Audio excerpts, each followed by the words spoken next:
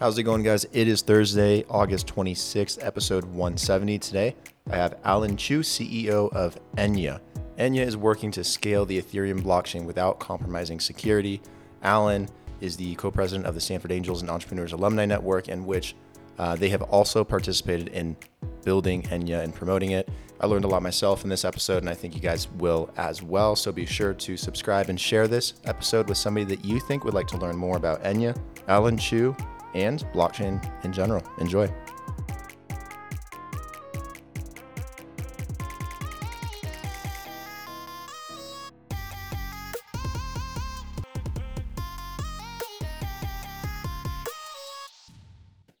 All right, Alan, welcome to the Blockhash Podcast Live. How are you doing today?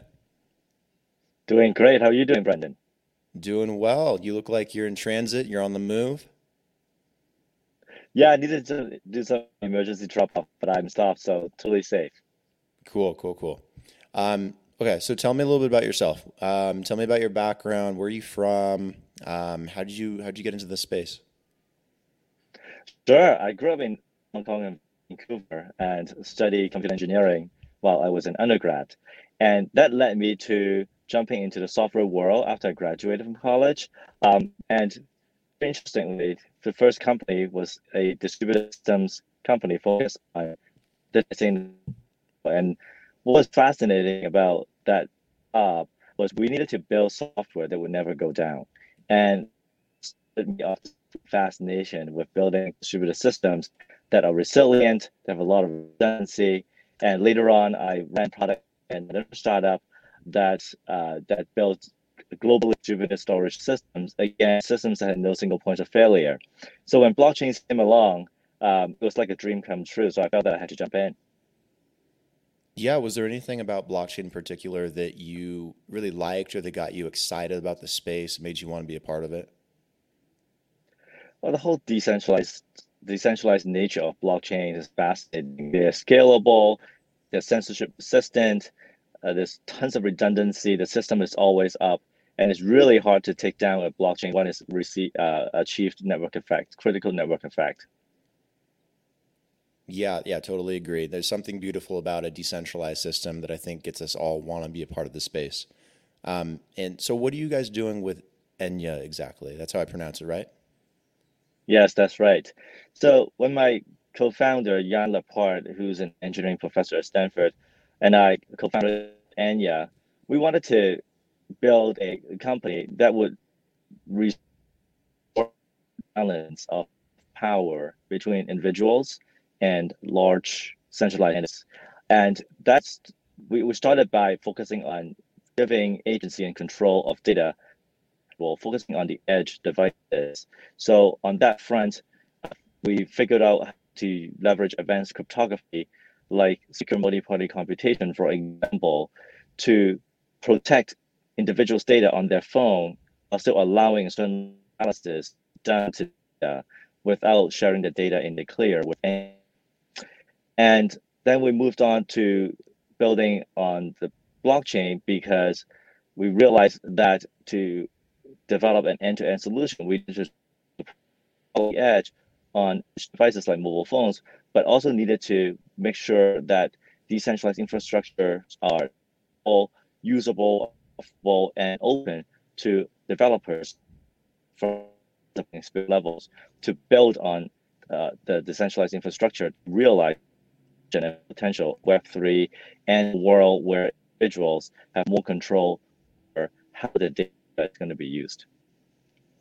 Okay, got it. So, is this pretty much data protection focused, or are you helping facilitate, building dApps for different kinds of things as well, or just data?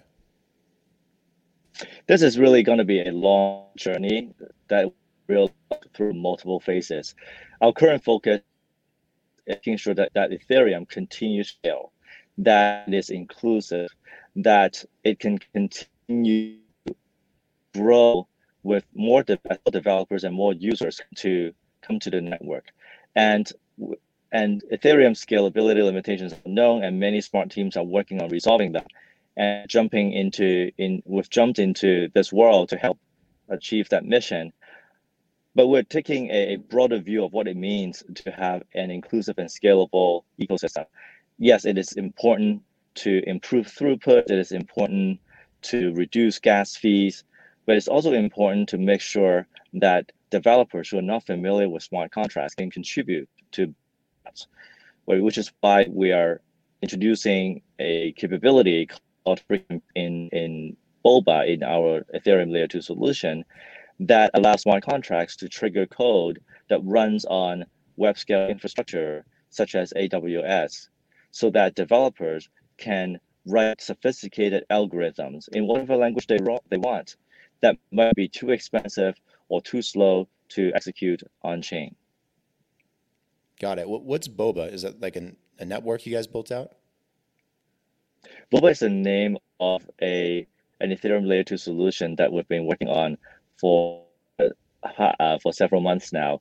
We started off by collaborating with the Optimism team to build on their code base, and we added our own take on what we believe a really compelling Ethereum Layer 2 ought to be, such as a native fast exit bridge that allows users to withdraw their funds in just a few minutes as opposed to waiting for 7 days to withdraw. And we added features like hybrid compute to enable a much broader spectrum of apps to be built on Ethereum and to enable more developers to be movement. We are also going to be rolling out a DAO to help govern the network. And the goal is to really maximize community participation so that they feel like they have a stake in the well-being and of Boba, of this Ethereum Layer 2. Okay, so is Boba like more scalable, more cost effective, less fees when you use it coupled with Ethereum as a layer two? Exactly. Okay, got it, got it. Um, so hold on, I can pull up the website too. I'm gonna do this. Bear with me here because it looks pretty cool. Wait. Haha. Okay. Yeah, so it's more sustainable, scalable, low cost, lots of other capabilities for developers and whatnot. Do you guys have any use cases or things that you've been able to build out thus far through Enya with Boba? And so Boba is still very new. We've Okay. just announced mainnet beta last week, and just this morning, Dodo have announced their partnership with us, and they're one of the most innovative DeFi projects out there, pioneer the PMM model, and we have many partners who will be coming on board as well. Okay. When did you roll this out? When did it come out again?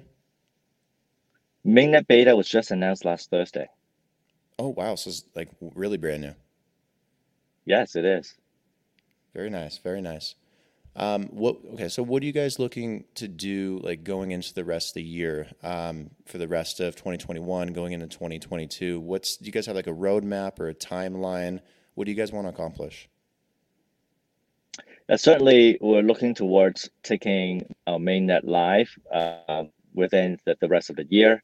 And currently, we're also very much focused on building a developer ecosystem around Boba, working with not just the most people's favorite dApps, DeFi protocols to bring them onto our network, but also building partnerships with infrastructure providers to make sure that we have all the necessary infrastructure services and toolings that developers have come to expect when they build on a layer two network. In terms of roadmap, there's still a lot to be built. In addition to making sure that we have uh, uh, a really robust rollout for the mainnet itself, we're going to be focused on figuring out how to decentralize some of the components that will initially be centralized.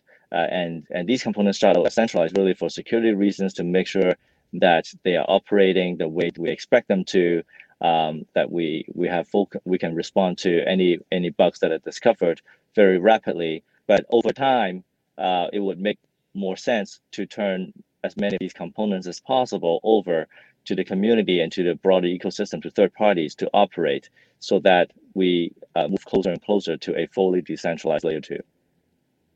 Got it. You said that this was put together by Stanford faculty and alumni, correct? That's right. Are there other initiatives at Stanford, around blockchain and crypto, similar to Enya, that they're working on or building or helping promote that you're familiar with? Because I'm kind of curious. I've never really talked to anyone from Stanford in terms of like blockchain and crypto and stuff like that, so I'm not quite kind of sure what they're trying to foster on campus. Stanford itself is quite decentralized with a lot of innovation happening across the campus, a lot of initiatives that are started by faculty members and students and alumni. Um, One of the hubs of blockchain activities is the Stanford Blockchain Club, which is led by a number of very enthusiastic students who are passionate about Web3, passionate about blockchain and decentralization, and incredibly well connected and knowledgeable. And they've built up this community of students and faculty members who really have come together to learn from each other and to push the decentralization movement forward. And they often bring in uh, really intriguing industry speakers to share their knowledge from the field to make sure that faculty members and students are in touch with what's going on out there in the real world and not just focus on academic research alone. For example, just last week they hosted a talk on DAO and invited Amy Wu from Lightspeed and Rachel and Omakase from the Sushi team to talk about the role of venture capital and DAO in that context. And it was a fascinating, very insightful talk. And these talks happen all the time. Yeah, that's awesome. Students probably love that stuff. Is there like a track at Stanford yet where you can, learn to be into the blockchain or crypto industry? Like maybe you want to be a developer or something like that. Do they have like a course curriculum or a track to get students like in that direction? There's no one track per se, actually. Uh, Different schools have different offerings around blockchain technologies. Engineering school has quite a number of offerings, including a course called Beyond Bitcoin, taught by my founder, Laporte. The business school certainly has a number of courses on blockchain as well. Katie Han from A16Z is one of the faculty members at the business school. And the law school, for example, has offerings about the blockchain, less focus on the technology, more focus on legal and regulatory aspects of the technology, and doing research around what would be the appropriate regulatory frameworks, for example, when it comes to regulating decentralized projects. What types of things have they thought about in terms of regulations around decentralized products? 'Cause I know that's a really interesting industry and space, and it's hard to define something from a regulatory perspective and framework, something that's decentralized. Have they come up with ideas on how to do that that might be beneficial for state or government legislators or finance? There's been a lot of articles and research done written and research done in that area. That topic in and of itself probably deserves yet another podcast and interview. Hmm. But I'll be happy to look up the latest copy of their journal and send it along after the show. Yeah, yeah, I'd love to read into that. That would sound interesting. Yeah. Another question on Enya. So, why focus on building a solution for Ethereum? There's a lot of other blockchains out there, some of them far more superior than Ethereum. Why focus on Ethereum? Why put so much energy and effort into it? Absolutely. There are many alternatives to Ethereum and some technologically superior. What Ethereum has going for it, though, is network effect. It does have a lot of traction, a lot of liquidity and users, which is amazing despite its shortcomings, despite its limitations. And throughout my years of company building and also investing in startups as a VC, what I always pay attention to is not so much the flaws of any companies or project, but how much is resonating with the market, how much is resonating with users and customers. And that's something that Ethereum has going for it. Imagine if, even though it is not technologically the most superior solution, yet it is still being used by so many people. It has still attracted so much TVL onto its network, total value locked to its network. Imagine what would happen to this ecosystem if we start overcoming some of these limitations. Yeah, Ethereum 2.0 is supposed to help eliminate a lot of these, limitations and roadblocks. Do you think that we're going to get to that anytime soon, or do you think that it's kind of getting to an inflection point with some of the other projects out there that, could start taking away a lot of Ethereum's market share? Because that does seem like a reality right now. Do you feel that Ethereum's going to be able to stay competitive and keep up, or do you think it's going to, fall behind a little bit? There's a lot of competitive pressure out there, which is great for end users at the end of the day because competition drives innovation, and the growth of Ethereum alternatives has certainly created a sense of urgency within the Ethereum community to move as quickly as possible to a more scalable, more cost-effective future infrastructure, and ETH2 is part of the solution. And so are rollups like Boba Network because it's going to be we all need to work together to make sure all of these different ways of scaling Ethereum are complementary to each other. And that's how things are shaping up. In the past, there were hopes that maybe one whole new world is going to solve all of the problems in Ethereum. But as it turns out, it actually makes more sense, for example, to have ETH2 focus on data sharding and have rollups focus on scaling transactions. And that's a much more achievable vision while still scaling Ethereum very effectively and within the time frame of relevance. Absolutely. Yeah, you're spot on that. One of the, well, actually, it's not the only one, but everything from DeFi to NFTs to DAOs to staking, so many things are, really driving more people into Ethereum and creating a lot of interest and moving a lot of money around, a lot of developments happening as a result of those, micro niches. Is there one in particular that you like the most? Like, do you have thoughts on DeFi or NFTs or DAOs in particular that you think might outperform in other spaces on Ethereum, or that might help Ethereum grow a lot more going into the future? That's a great question. Um, as as a builder of a layer two platform, we are building a universal platform that appeals to all projects. We welcome all DeFi projects and NFT marketplaces and creators to come because they all could benefit from faster transactions and lower gas fees.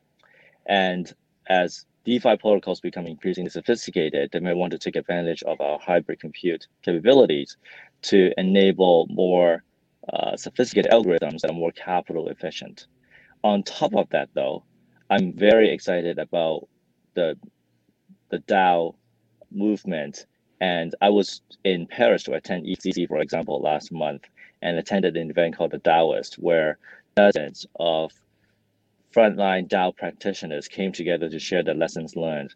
And why am I so excited about DAO? I'm seeing first of all a lot of smart people trying to figure out how to leverage a new organizational structure such as DAO, decentralized autonomous organization, to align interests, right? To make sure individuals are properly compensated for their expertise, for their sweat equity, for their efforts, for their influence, for writing thoughtful proposals, for getting the right kinds of proposals passed, for deeply engaging in the projects that they care about.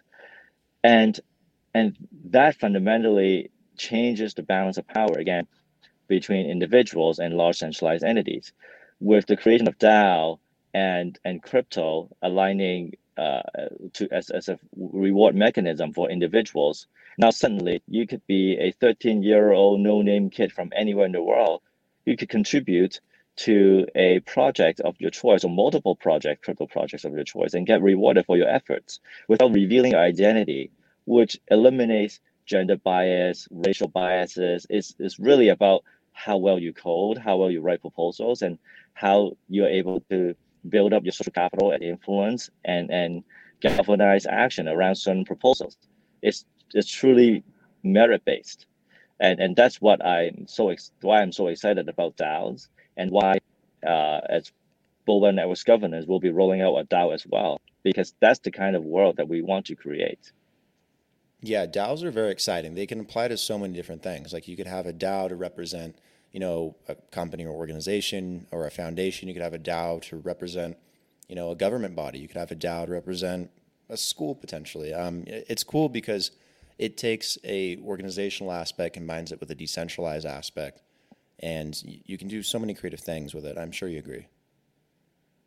Absolutely, absolutely. And the levels of innovation and the kinds of experiments that really smart DAO practitioners are running, um, really amazing. The level of creativity and how much we're learning from how a lot of different DAO models are working in different contexts. And I was a VC for 8 years before jumping back to building companies. And what I always pay attention to, I mentioned, which projects will be taking off and getting user traction and customer traction, but you also pay attention to where smart people are going and spending the time on and dedicating the efforts into. And now I'm seeing a ton of smart folks figuring out how best to structure different DAOs for different purposes. Do you have an opinion on the DeFi space? It's definitely one of those areas that's really fast moving and always changing, and you always got a new food based swap and all these different liquidity solutions and whatnot. It's exciting to try and keep up with, but also really difficult. But do you have like an opinion on the space or where you think maybe that's heading?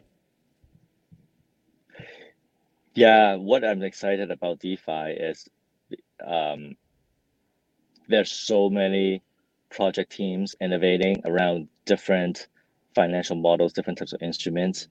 And collectively, as an ecosystem, we're seeing really an open financial system being built in front of us that will one day grow to offer a really viable, robust alternative to the centralized financial systems that we've grown to know over the years. That said, there is a lot of noise, and as a new project team, it's going to be increasingly difficult to break through the noise and get people's attention. Um, Besides, every project is open sourced, so is you can't really rely on proprietary licenses to give you a sustainable edge. I mean, even if you say people can't copy your code, there could always be an anon team that comes out of nowhere that just copy your code and you don't even know who did it. So ultimately, the source of defensibility comes from having a really vibrant, engaged community around your project, right? Because while you can fork somebody else's code, it's really hard to fork a community, and that takes hard work. That takes hard work. It takes hard work, and it takes time to build community, to engage with them, to really respect their input, so that they will continue to be engaged. They feel like they have a say and they have a stake in the future success of the project. But therein lies the future and the longevity of the project. What else is going to ensure a project it's going to continue to live on beyond the original project team, other than the community itself? Yeah, no, I love the space. It's got there's so many projects and so much they're doing, and it's very competitive, very very competitive. And I think in the end, it'll be one of those things that helps start displacing centralized financial bodies and systems, and that will help bring us a lot of good solutions. But it's very rudimentary at the same time because it's been around for like what, a year and a half, like not a long time. So a lot of room to grow. Absolutely. We have some questions from the audience. You mind answering a few? Sure. Okay. Yeah, someone's asking what would the utility be of the OMG token on Boba Network? Well, I'm not at liberty to really talk about the token just yet, but rest assured that everyone on the project team is an OMG bag holder, and we're doing everything we can to make sure OMG token holders are going to see value accrue to the token. Is there an application for using OMG token on Boba Network? Maybe you mentioned it and I missed it earlier. Well, definitely, since, like, for example, we're going to be rolling out a DAO, and only Oh, okay. and token holder, right? So token holders will be able to vote on proposals on the DAO, and the tokens will have to be uh, uh, deposited on the Boba network in order to participate in the DAO, and that also serves as an incentive to attract more tokens to the Boba network. I'm getting a lot of OMG and Boba questions. Why is there a lack of marketing around OMG and Boba? Is it just you don't want to like speak too much about it yet, or do you guys have a marketing plan going forward for it? Well, we definitely have a marketing plan going forward. We've been heads down in build mode, and we rather than pre-announcing what we're going to do, it's much better to do what we do and then announce the results when they happen. And as for example, when our mainnet beta was ready, we announced that it was ready. When our partner Dodo was ready to announce that they are launching on Boba, they announced and we co-announced this morning. And as our work comes to fruition and as we start seeing more and more partners come to the table, our community will hear more and more about these announcements. Yeah, I think people are just excited about it. I think that's all it is. But oh, here's another one. Where will there be a swap between OMG and Boba? Like, will you be able to swap them back and forth? Probably on a deck somewhere, right? Well, we haven't even announced that there will be a Boba token yet, so this is not a question I'm able to answer really. Oh, so you're not sure if there's gonna be a Boba token yet? I can't talk about it. Okay, gotcha. Um, okay, I think that's all the questions for now, but we'll wrap it up there so we don't dive in too much about Boba and tokens and stuff like that. Um, Alan, thank you for taking the time to come on the podcast. Really appreciate it and diving in, talking about Enya and DAOs and DeFi a little bit. I'm sure a lot of people really do appreciate it, and I appreciate you taking the time. I know you're kind of in your car at the moment, so thank you. My pleasure. It was a really fun conversation. Look forward to coming back for another chat.